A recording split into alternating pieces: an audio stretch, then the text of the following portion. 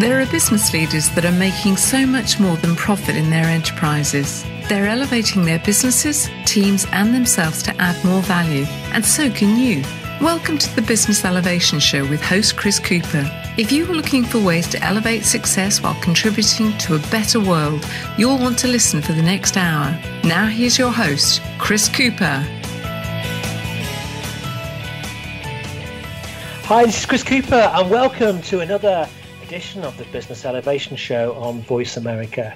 It's great to be back with you again for another week. As I always do, I like to mention sort of the past shows over the last week or two. And last week, we repeated what has been actually out of the archive, which is about 300 shows now, one of the most popular. And I'm delighted to say it's actually on my book. It was on the power to get things done, whether you feel like it or not.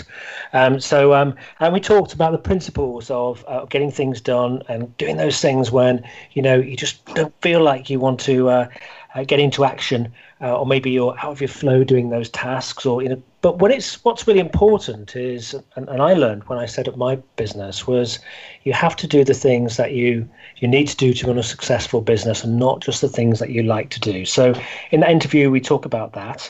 The week before, I did a live interview with Leon Logothetis, and Leon has a show called The Kindness Diaries on Netflix, and he came to me through my son Matthew, who said, "You've got to watch this show, Dad. It's brilliant."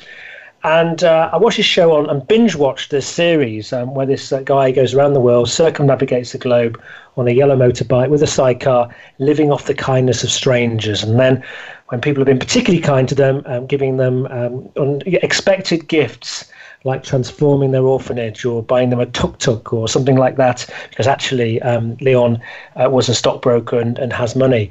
And they created a show about this. And I think it was really fascinating to listen to the show. It's lovely for my son because he really admires Leon, so he listened in as well.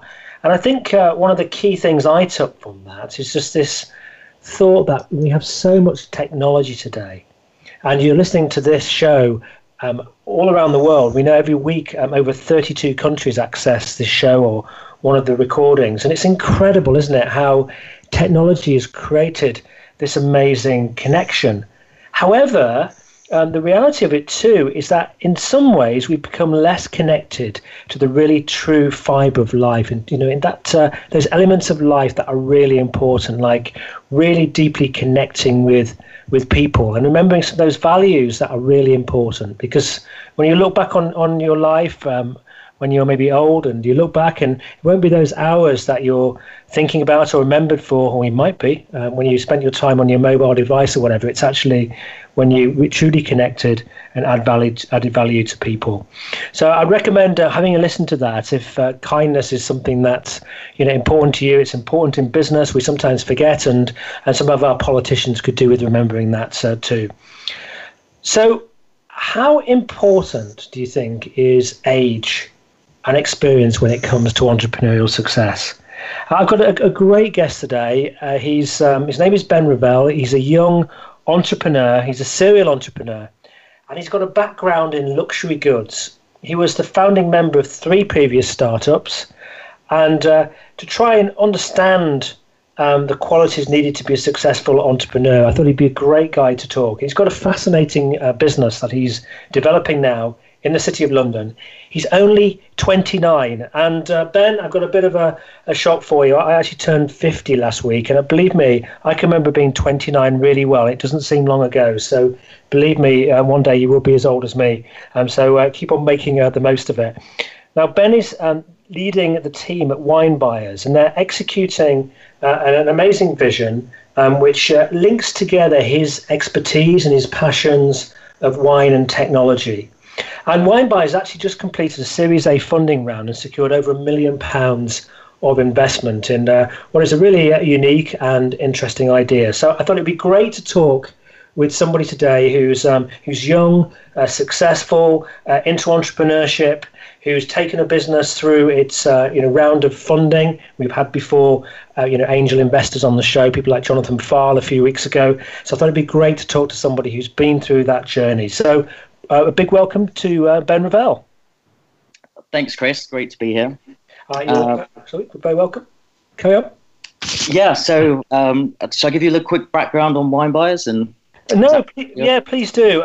But before you do that, what I'd like to do is maybe just get a little bit of a background on you, because it's so easy to come onto this show and just talk about your current project. But I think people are really interested in Ben. You become this entrepreneur at 29, and you've set up Wine Buyers, and we'll talk about Wine Buyers. But what really makes you tick? And is this something that you have? You were sitting around a family business when you were young, and you learned that way, or is this something that comes intuitively to you?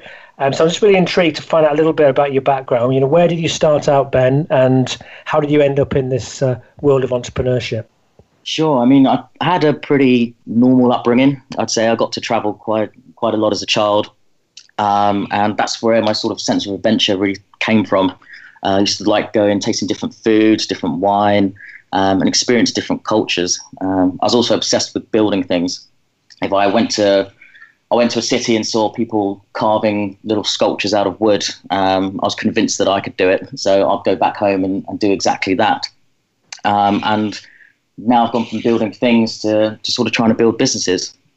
And yeah, I mean, with entrepreneurship, I'm not sure I ever wanted to do it. It's something I just sort of fell into. I had a light bulb moment when I must have been about 12 or 13, I suppose. My parents used to give me pocket money for doing chores around the house.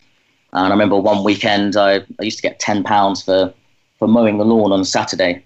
And then I'd pay my friend Matthew down the road £5.50 to do it.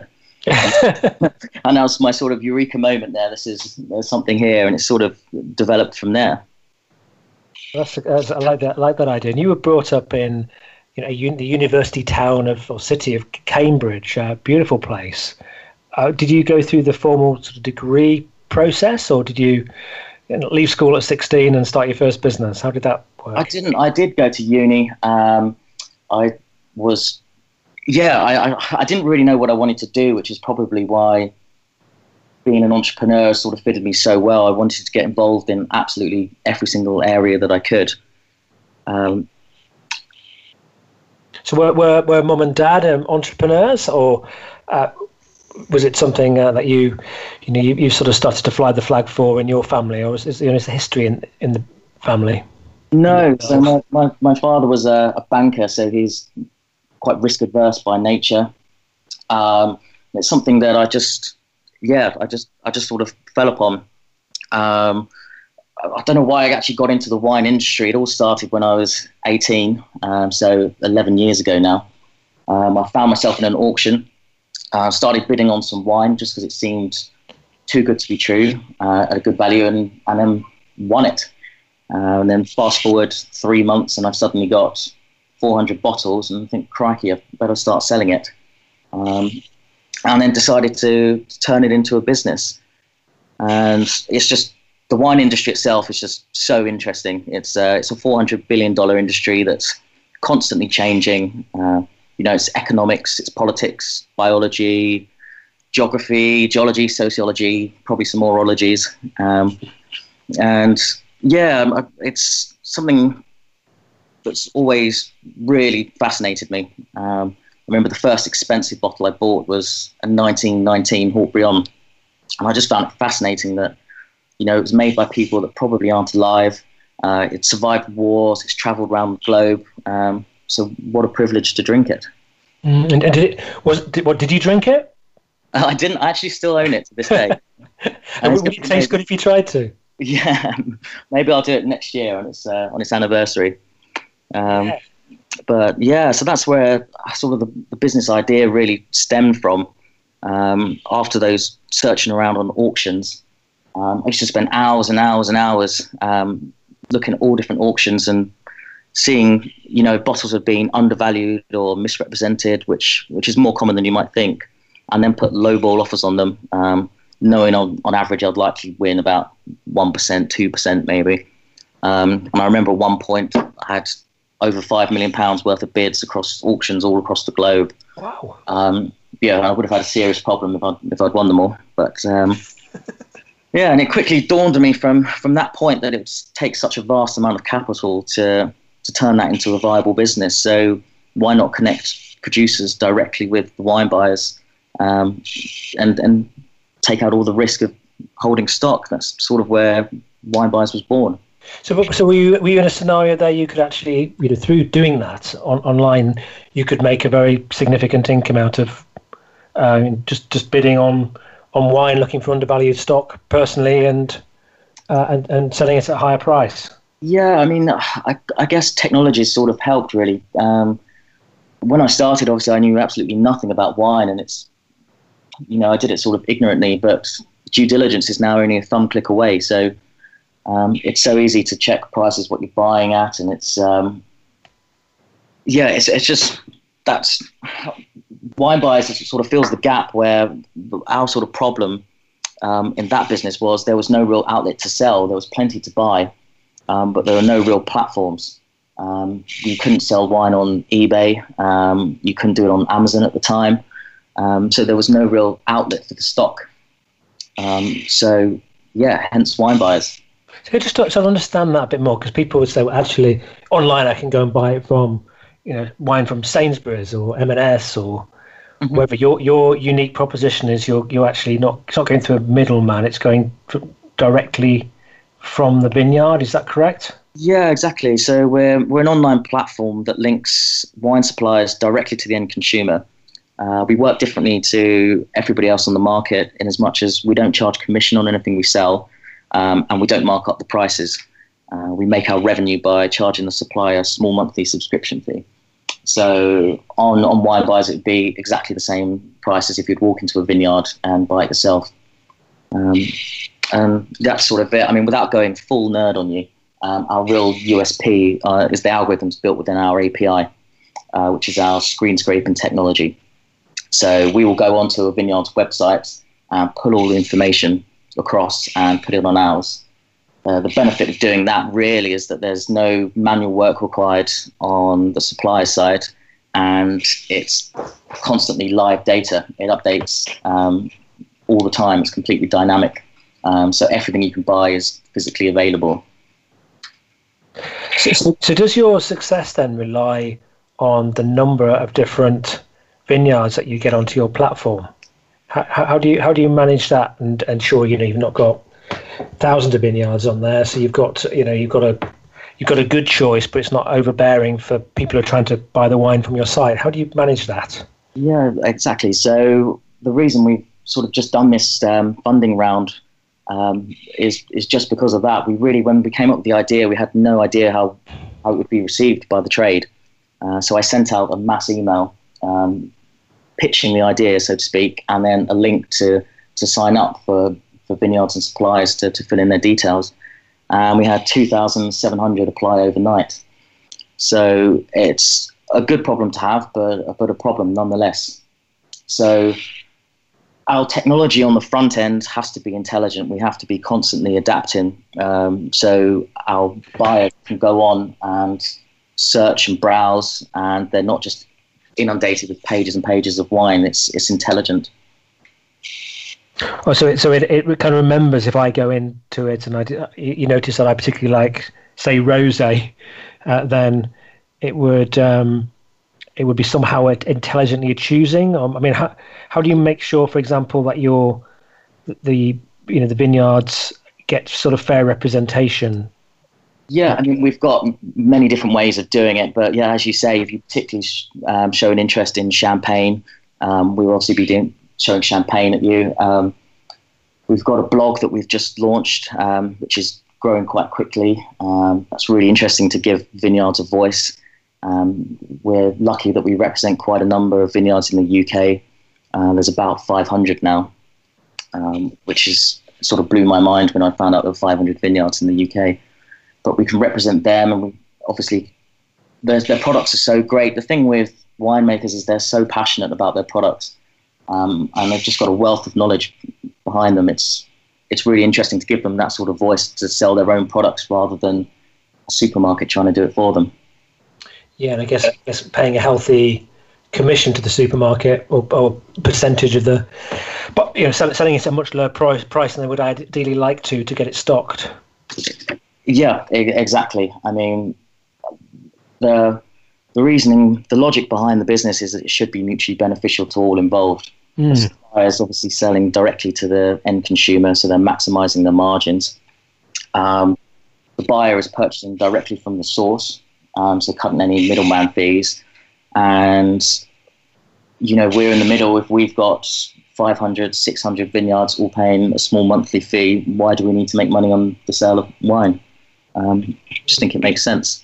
Yeah, it does make a lot of sense, doesn't it? So you bring your technological sort of savvy to the marketplace and provide an opportunity where you can represent and be an extra outlet, I guess, for those vineyards. Yeah, I mean, the wine industry is sort of a traditional industry in a whole. People are used to doing things a certain way, so educating them on the reasoning behind the business model is key to us. So a good example is the first vineyard I actually approached originally said no, and they weren't interested, and they're happy with the way things are. I'm happy to say a year later that they actually invested in our last funding round and are now on board. So, yeah, I mean, technology develops. I don't need to go on about death of the high street, but e-commerce is sort of the future of the wine industry. So we're just trying to be at the forefront of it. Yeah. So is this? We've got a couple of minutes left till we go to commercial break. So would you describe what you're doing as being kind of disruptive to the industry? Very much so. I mean, we're not really trying to cut anyone out. There's always going to be room for, people selling wine at corner shops. But it's the convenience factor now. People want things and they want them quickly. And also, people are a lot more discerning, I think, specifically when it comes to products like wine, where it's, on the most part, an indulgence. They will look around for the best prices. So I think it's key to be that competitive. Yeah, that makes an awful lot of sense. I noticed that there's some pretty high priced wines on there. I mean, it goes from, if you get a bottle of wine for £5 or whatever, but there's wine on your site which is over £1,000 a bottle. So do you also for those people who may be looking to invest in wine, do you provide that opportunity to do that through your outlet as well? Yeah, exactly. I mean, the truth of the matter is we launched back in October, but we haven't spent a penny on marketing to date. So we have no real idea on, we can't pigeonhole a buyer. I sort of naively assumed that it would be towards the high end of the market, investment wines, just because that's my background. But, we've had orders for £20, orders for £5,000. We've got such a large spread. I've been banned by our marketing team for using the word one-stop shop, but that's essentially what we want it to be, your go-to place to buy wine. We're going to go to commercial break now. After the commercial break, I'm kind of interested to also explore some of the challenges and opportunities around being a new, having a new business, but being a young entrepreneur as well, and some thoughts and ideas that maybe you can help to educate other people who are thinking about entrepreneurship, but perhaps thinking, I'm too young. So be back again in just a couple of minutes.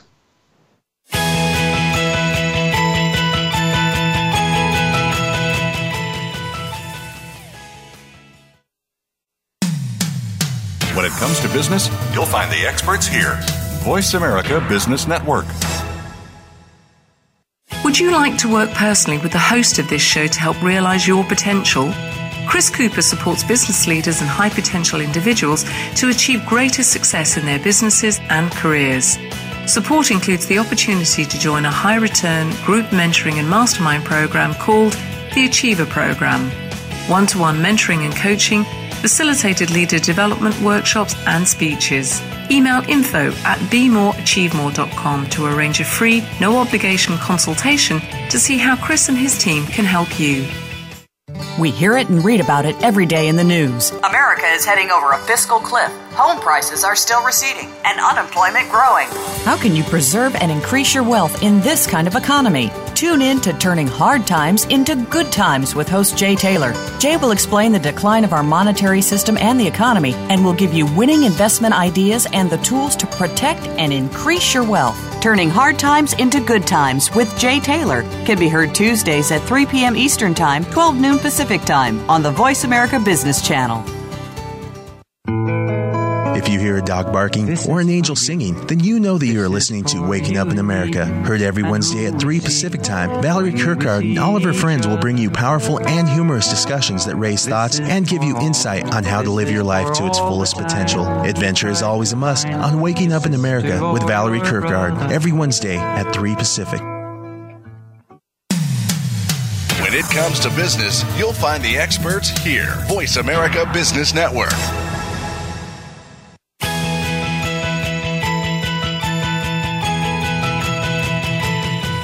You are tuned into the Business Elevation Show with your host, Chris Cooper. If you have a question or comment about our show, please direct your emails to chris@chriscooper.co.uk. That's chris@chriscooper.co.uk. Now back to Chris Cooper.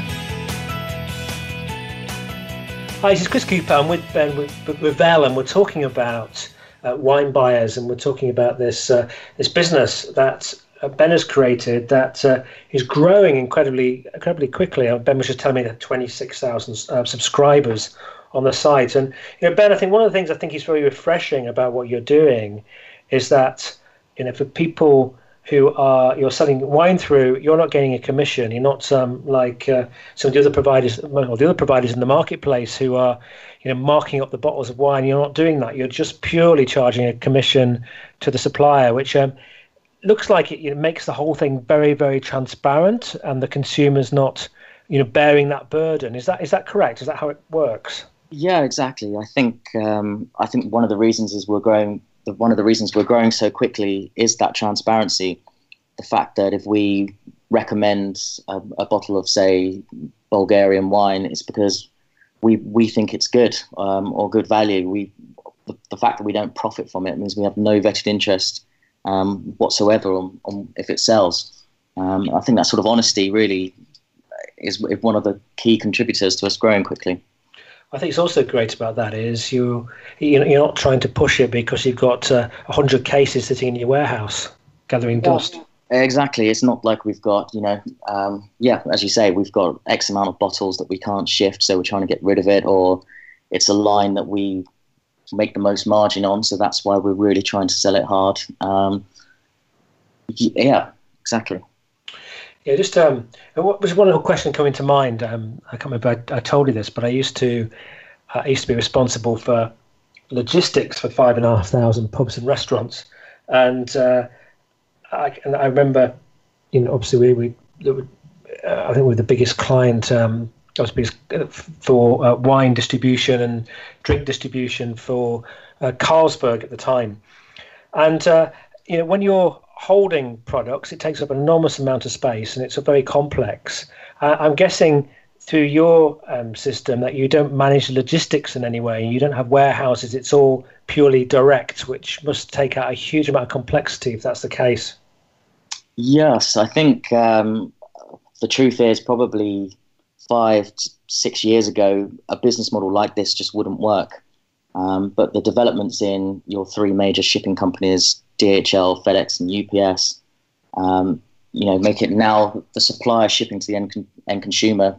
Before wasn't possible. You could only send in pallets. It just wasn't a viable option. But now, not only is it financially viable, it's probably the easiest and most efficient form of transport.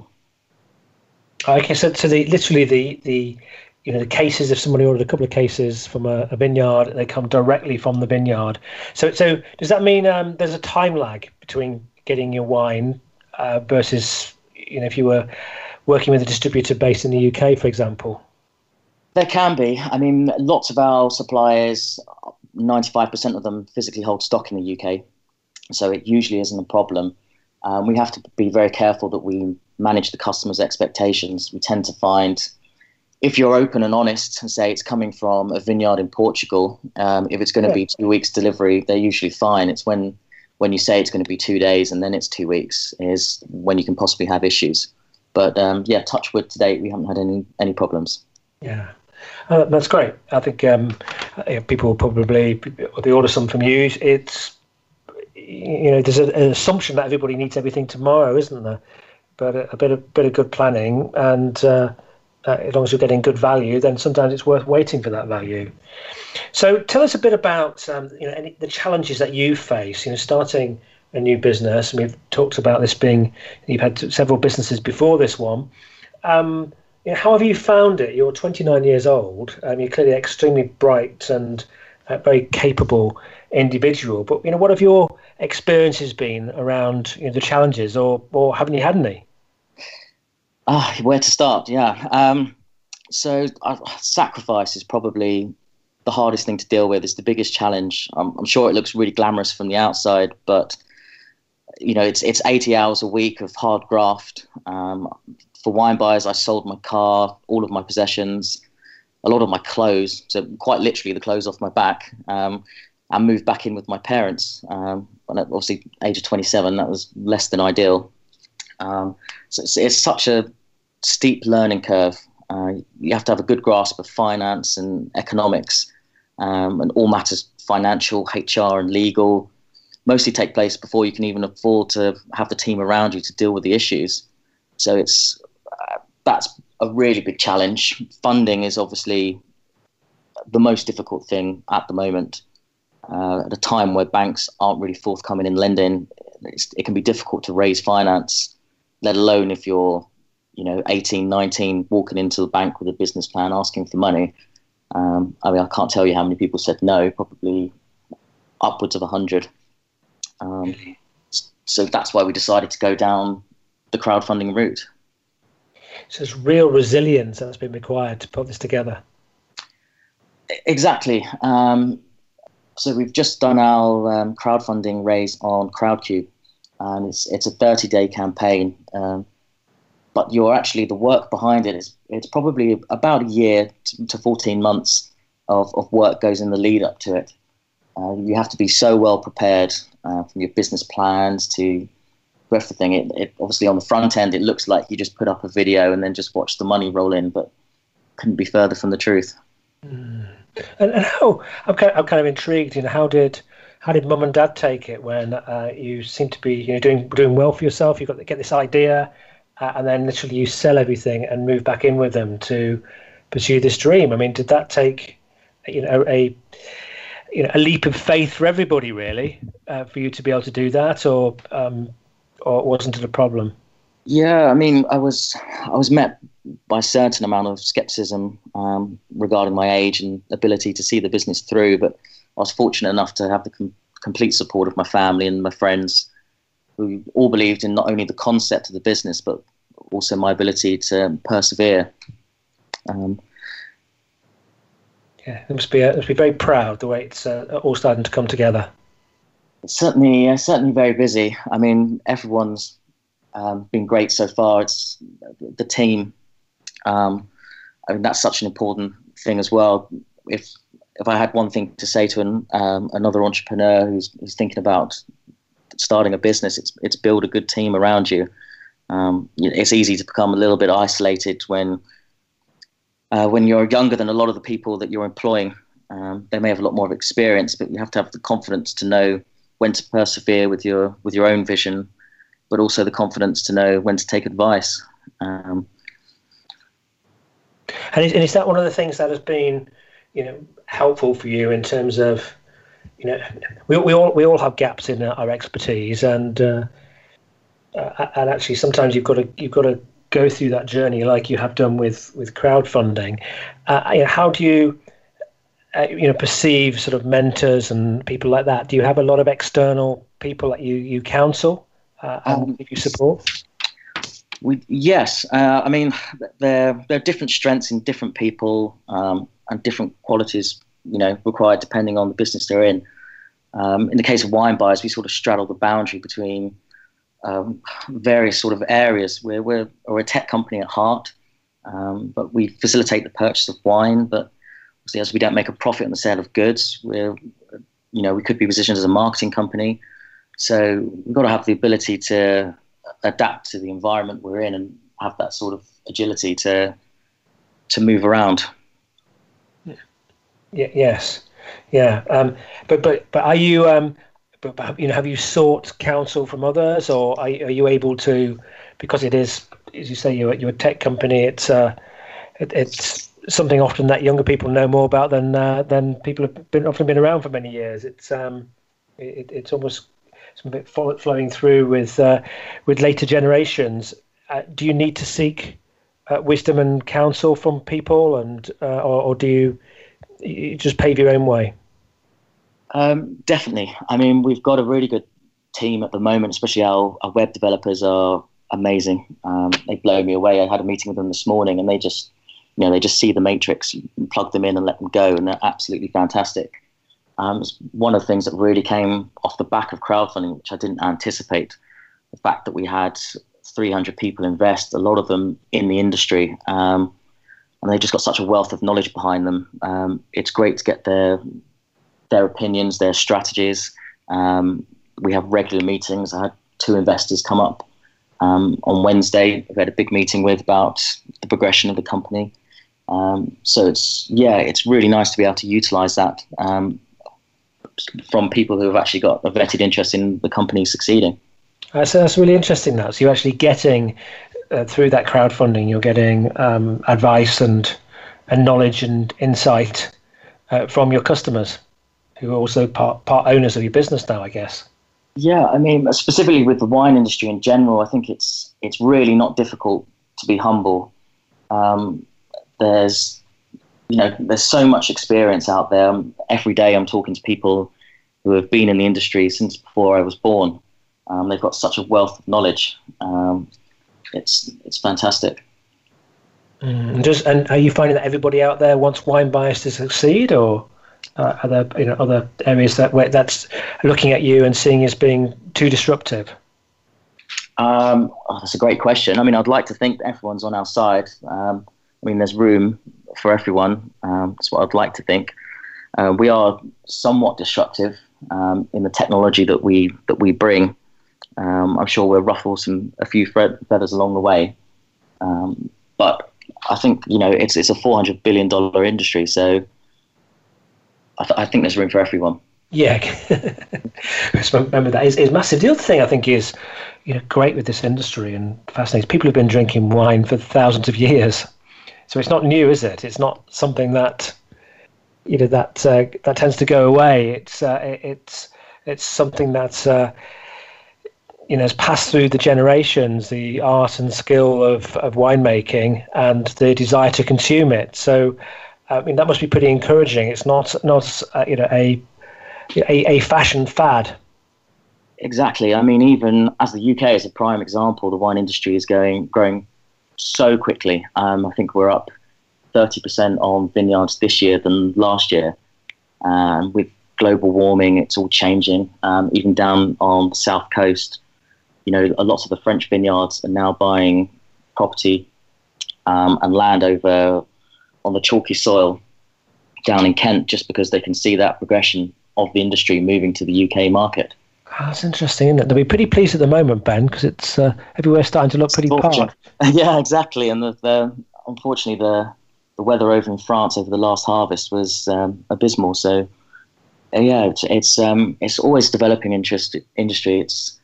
There's always something to find. There's always something new. Every day we're seeing new people doing new things.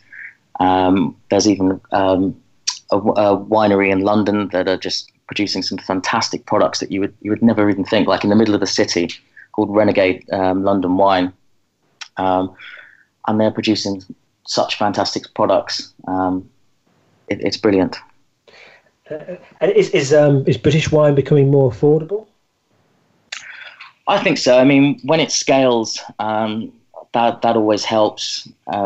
It's always considered sort of a luxury product. The nature of our soil and the grapes, it lends itself to sparkling wine, which is usually made in the traditional method, which is quite time consuming. I think the old phrase is, how do you make a millionaire, get a billionaire and get them to start a vineyard?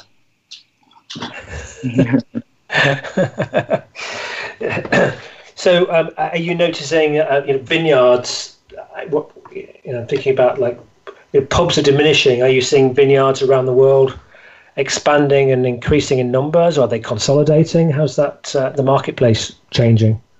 I think it's just more of an option. Like people necessarily didn't think it was a business that they could go into to develop wines, and it's with most industries it's that much easier to do it these days. And obviously the internet helps to get your voice out there.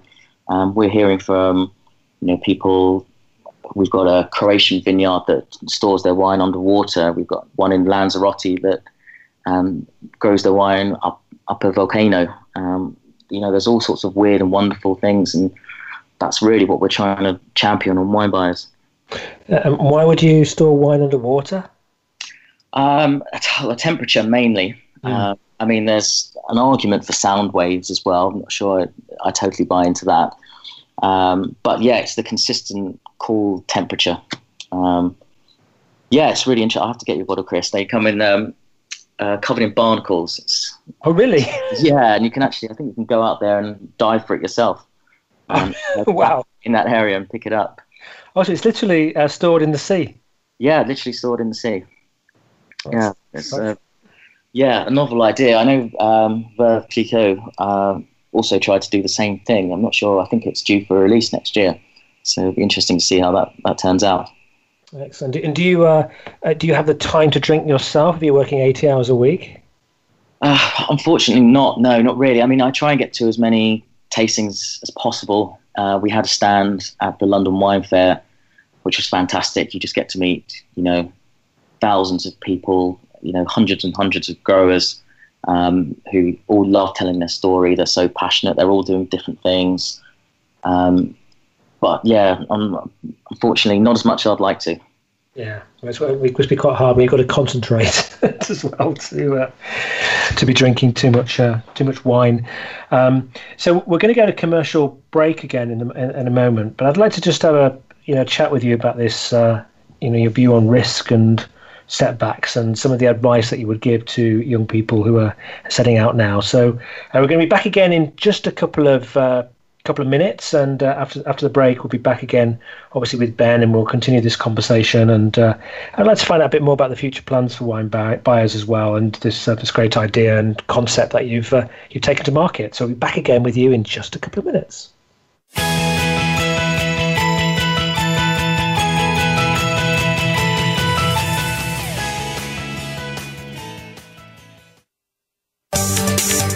From the boardroom to you, Voice America Business Network.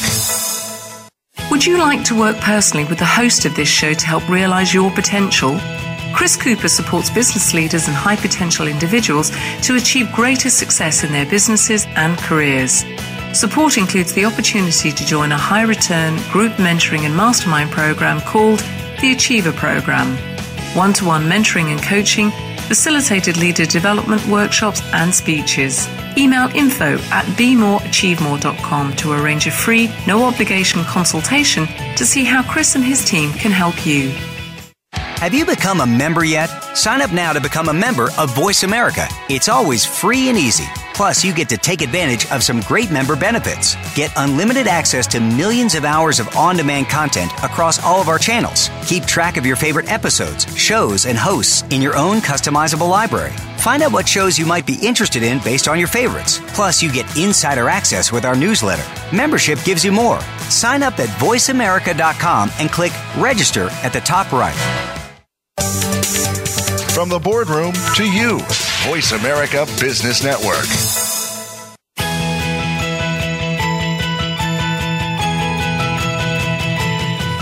You are tuned into the Business Elevation Show with your host, Chris Cooper. If you have a question or comment about our show, please direct your emails to chris@chriscooper.co.uk. That's chris@chriscooper.co.uk. Now back to Chris Cooper. Hi, this is Chris Cooper. I'm with Ben Revell. We're talking about Wine Buyers, and we're talking about entrepreneurship when you're a young guy like Ben. Ben, just before I'd like to talk about your team actually, but before we do that, I just wonder from this crowdfunding experience that you've been to, have you got any top tips that you would give to people about raising capital through crowdfunding, do's and don'ts? Yeah, preparation is key. It's for us, but mainly particularly because we were in the wine industry, we had interest from West Coast America and out in Asia as well. So it's having the ability to have prepared answers. It's a very public way of almost getting to proof of concept. I mean, that's sort of it in a nutshell. If you go on a public forum like this, if you fund, that's sort of a pat on the back. Well done, it could work. But if you don't, then it could cause you problems. It's a lot of hard work. It looks super easy, I know, but yeah, it's that sort of preparation and having a good campaign, a good run up to it, and trying to get an initial injection of capital before you even go live will significantly help. So you've got to get a lot of people through your sort of documentation and through the crowdfunding process excited about it, and I guess that brings a huge amount of different questions coming back to you, and obviously people want to be sure there's real diligence behind it. Exactly. I mean, a platform like Crowdcube, they're regulated by the FCA, quite rightly so. So you've done a good job just to even get on there. There's obviously quite a lot of legal hoops that you need to jump through to get yourself even listed. But yeah, in terms of don'ts, I'll just say, just don't go on there quickly. You can obviously get there, go on there and just put up a video and hope for the best, but it's a real long, hard slog. So it's all in the planning, is it? All in the planning, yeah, exactly. Taking the time to do it right, and that must be quite a costly process, really, just getting all of yourself, fighting fit for the crowdfunding, and then I guess you've got to take a few deep breaths and be brave. I mean, how did you, feel? It must have been an emotional roller coaster, really, going through that. So the whole concept, as you say, is out there for global viewing. Definitely. I mean, I'm not sure if other platforms are the same, but with Crowdcube, it's an all or nothing situation. You need to hit your target or you don't get a penny. So I can't actually remember the date where we hit our target, but investments come in very sporadically. There's lots of people asking questions, and then you have to answer them comprehensively enough to convince them to commit their money to invest. So it's a big ask, and it's we're very thankful that it all went smoothly in the end. And what did you learn about what you have to give these people back? I mean, I've heard crowdfunding where people have been getting paid in dividends, in bread, and all sorts of different clever schemes and ideas where there's some value that's coming back for those people who have a share in the business when it might be a while before they get some kind of a dividend back. What have you come up with to creatively attract people? Yeah, so we gave away shares in the company. So it was an equity raise. We ended up giving just over 5% in total. So obviously it's fantastic to have the investment on board. It does feel a little bit like we're giving away part of my baby that we've seen grow. But it's so interesting. We've got so many people asking questions, things that we didn't even really think about. It's great to see such positive support just for the very concept itself. Yeah, but get all sorts of ideas that you can improve that way. Exactly. I mean, it's great user feedback. With a website like ours, we are an e-commerce platform where people go to buy wine. It's constantly changing, constantly developing. And the sort of user experience is key to us succeeding. So I think their newsletter went out to about 300,000 people. So obviously just going live, our hits went through the roof. And we got a lot of feedback for little improvements on how we could adjust the website. Brilliant. And so tell me a bit about about people, because you mentioned you got some really great people working with you. I know you're really expanding now, so you're taking on people regularly. What have you learned about building the right team in this kind of a scenario and attracting the right people to join you?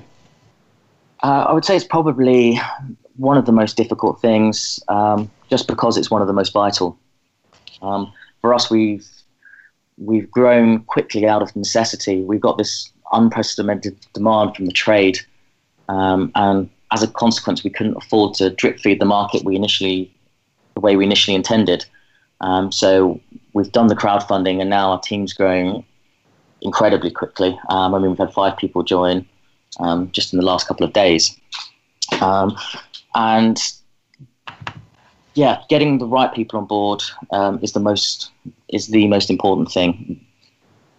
And do you have any processes you go through to make sure you do get the right person? Do you go through a rigorous process of several interviews and maybe some psychometric profiling, or what do you do? Yeah, not quite that in depth, but we do have quite a few. It really depends on the sort of area we're recruiting for.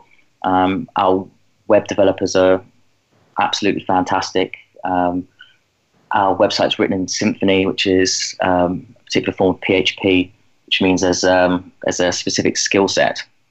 We've got quite a wide team with a varied background from luxury goods, quite a few in the wine industry. Kira, our head of marketing, is brilliant. She comes from an events background in antiques, which is actually quite similar to wine in many ways. And we've actually got a couple of apprentices as well, which we've just taken on board, which are absolutely fantastic. They're so enthusiastic about the product. It's nice to have a team that fully supports the idea, connecting the vineyard directly to the consumer.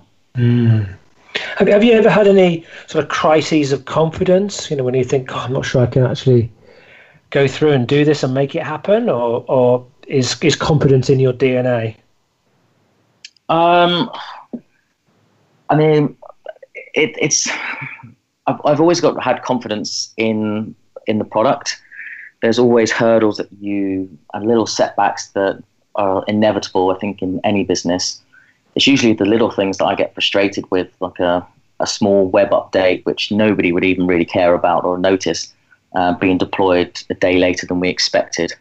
But in the core team, there's always challenging, whether it's down to cash flow or some small errors having knock-on effects across the business.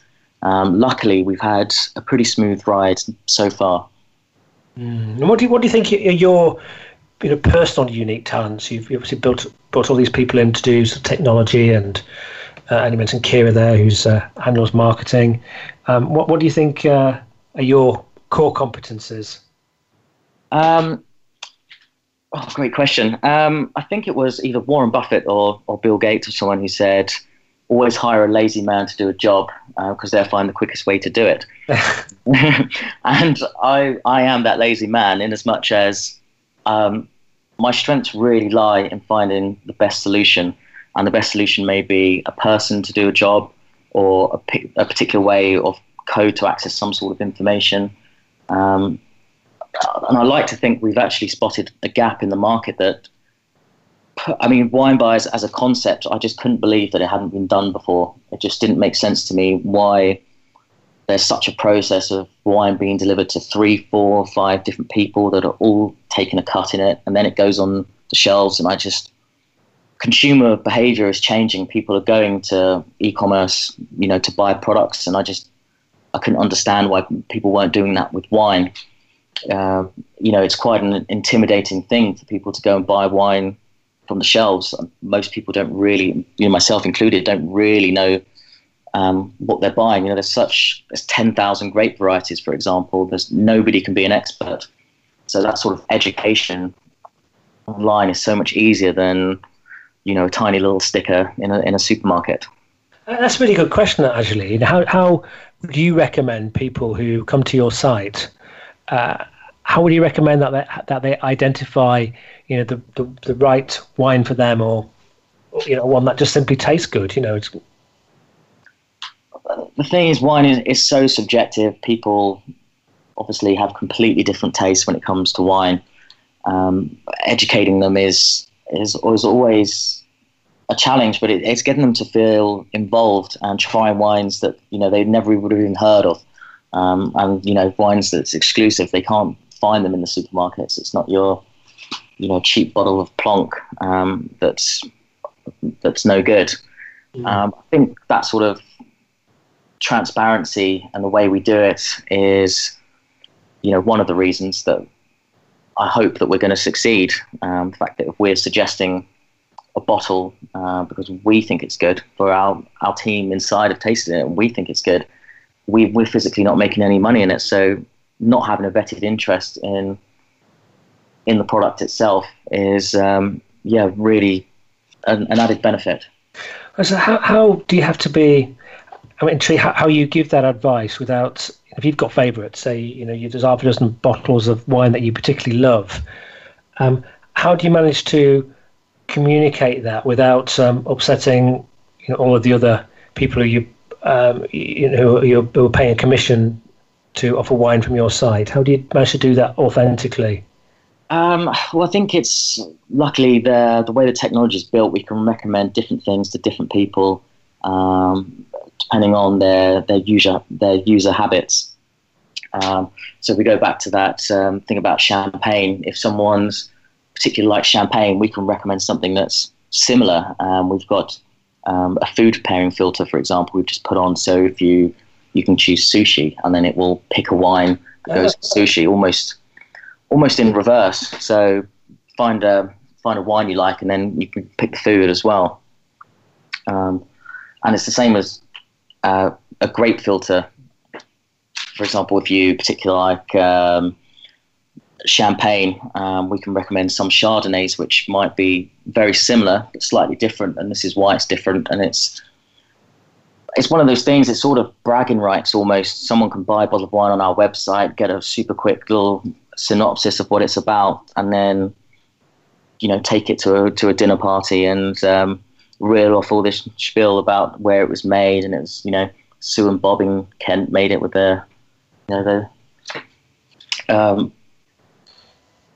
Excellent. Hey, I'm going to have to I've got to just realise the time. We're sort of near the end now. Do you have any? If you've got 3 bits of advice that you give to a young entrepreneur, what would they be? 3 bits of advice. I mean, everyone can have ideas, but without funds, you won't go anywhere.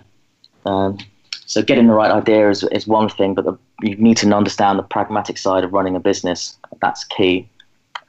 Sacrifice as well.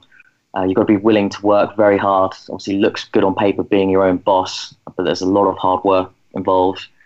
And get the right team, get the right support. You'll never do it alone. You'd be surprised to see how much you can achieve if you've got the right people on board. Yeah, it makes an enormous amount of sense. Just one sort of last question. I mean, what will we see from Winebuyers, you think? What would be success for you in, say, 2 or 3 years' time, if you look back? I mean, in the short term, we just want to keep improving the technology behind our smart platform. At the moment, we're developing new features, we're growing the team. But in the long term, we want Winebuyers to lead the innovation in wine tech. Yeah.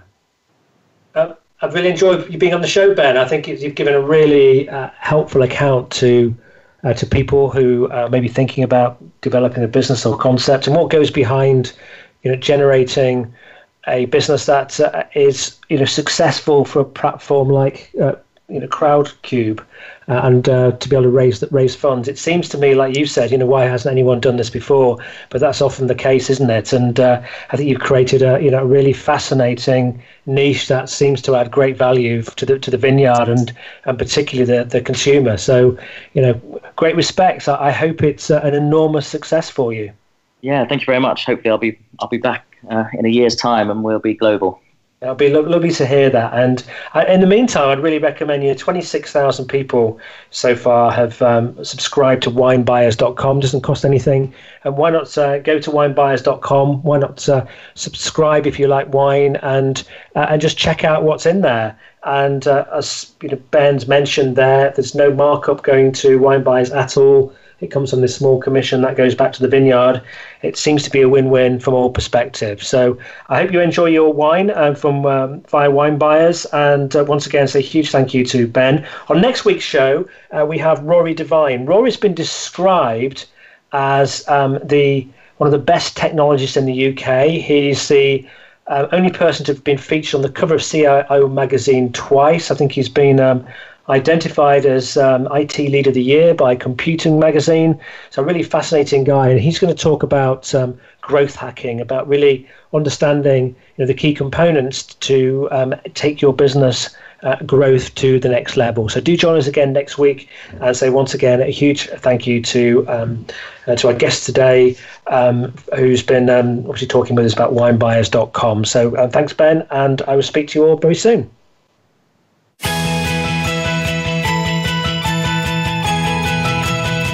We thank you for listening to the Business Elevation Show. Please join your host, Chris Cooper, again next Friday at 8 a.m. US Pacific Time on the Voice America Business Channel.